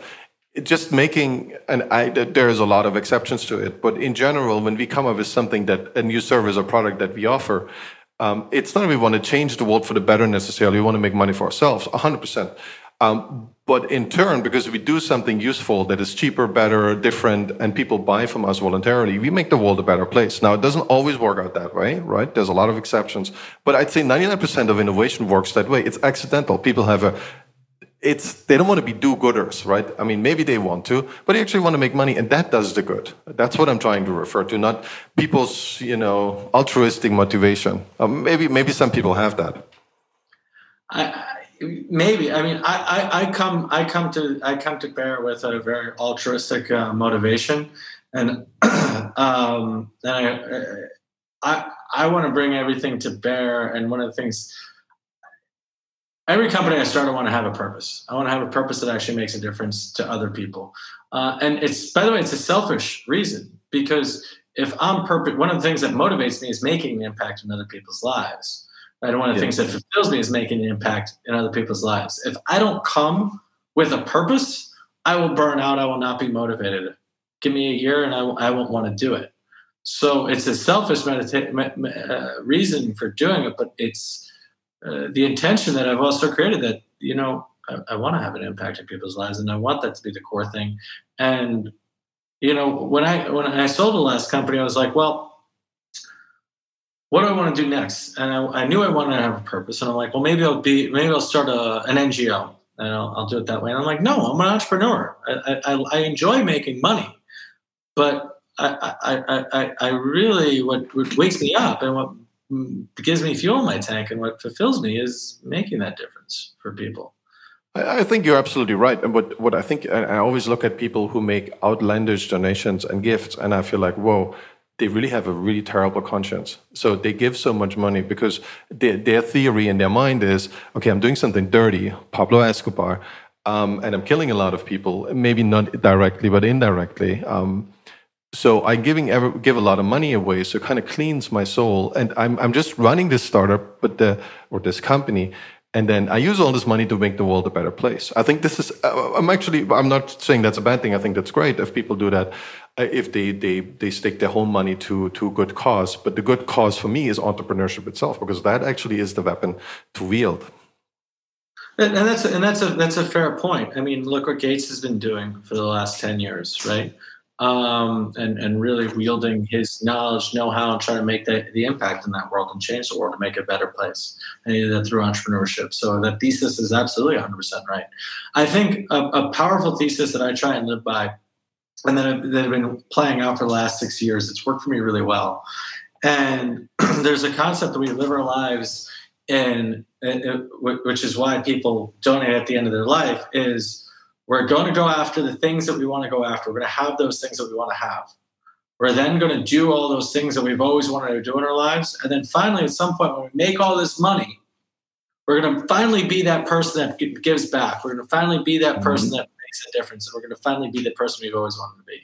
And the thing that made my life so much easier was being that person today, being who you truly want to be and know you are, and doing those things now. And, and giving that money away now, or whatever that is for you, right? And doing those things that you want to do, and not waiting for someday, one day, to do those things. And then eventually you'll have those things that you want. But I think doing in that order gives you a lot more power, freedom, self-expression, fun, and joy, which is something I want in my life. And you're just a better human before. Oh, I'm with you. This is the philosophy to follow. And I think this is, when it's obviously just one reading, but that would be my reading of the Old Testament. Be the best person you can anywhere you are in life. And in Christianity, it was really interesting. They had a lot of warlords in the 6th, 7th, 8th century. From what we know, they had priests traveling with them. And the idea is that they kill a lot of people. They ravage the countryside. And then the second, if they actually injured, they have a couple of seconds. They can pledge allegiance to Jesus, and they go to heaven, right? So that was clever, so to speak, right? Clever as an entrepreneur, but obviously something is really wrong with that. Well, I've ran into that in the real world these days. I ran into some shady business people somewhere in the world, and they had their own religious, I won't say what religion, their own religious guru, who is a member of that religious sect that they were part of. And it was their private guru, it was a private priest, rabbi, whoever, whatever title you want to put on it. That was theirs. And they had him on call, and they had him on staff because they were making such shitty decisions. I remember going to my business partner, I'm like, do we really want to do business with somebody who has to have their own private religious guru to clear their conscience daily? And we're like, nope, not worth it. That's a red flag. That's certainly a red flag. But it's, there's so many ways to game the system. I guess that's one of the most crazy ways I've seen do it in that way. And it's not good for everyone. So if you find a scalable system that works for the individual, but also society, I think that's the holy grail. And we only have a very few of those. And I think religion is overlooked as a system that but Adam Smith is the other one who described that. But I think the system's much older than this. There's very few things that are so finely balanced that they can actually achieve that. And I think a startup is like that too, right? It's an incarnation of this forward-looking, positive belief, and you incorporate it with a few people, just yourself, and then a bunch of other people, and then the idea grows, and everyone's better off unless you do something really dirty. But in general, I think 99% of startups, it's all good what comes out of it. Even Facebook, as nasty as I think is Facebook, there's a lot of good that they've done. Maybe I convince you one day. Maybe I'll convince you. No, I mean, there's a lot of good. There's definitely some good that they've done. I think they start. The amount that we're addicted to our phones these days, and the fact that their single premise is to make sure that you spend as much time on their platform as possible, and that's their number one KPI. They need to figure out how to balance that because that's just, I think that's the root of a lot of evil right now, is that our phone addictions, and I don't know. That's a whole other subject that we have to get to it next time. I have a lot that I thought about that too, but we have to get it. We have to get to that next time. Thanks for doing this, Rob. That was awesome. Thanks for helping with all these questions. I know we went all over the place. We definitely went all over the place, but I felt like we were just in your backyard shooting the shit. So thanks for your time, and thanks for having me. I enjoyed it tremendously. Yeah. All right, Rob. Talk soon. Take care. Bye-bye. Bye now.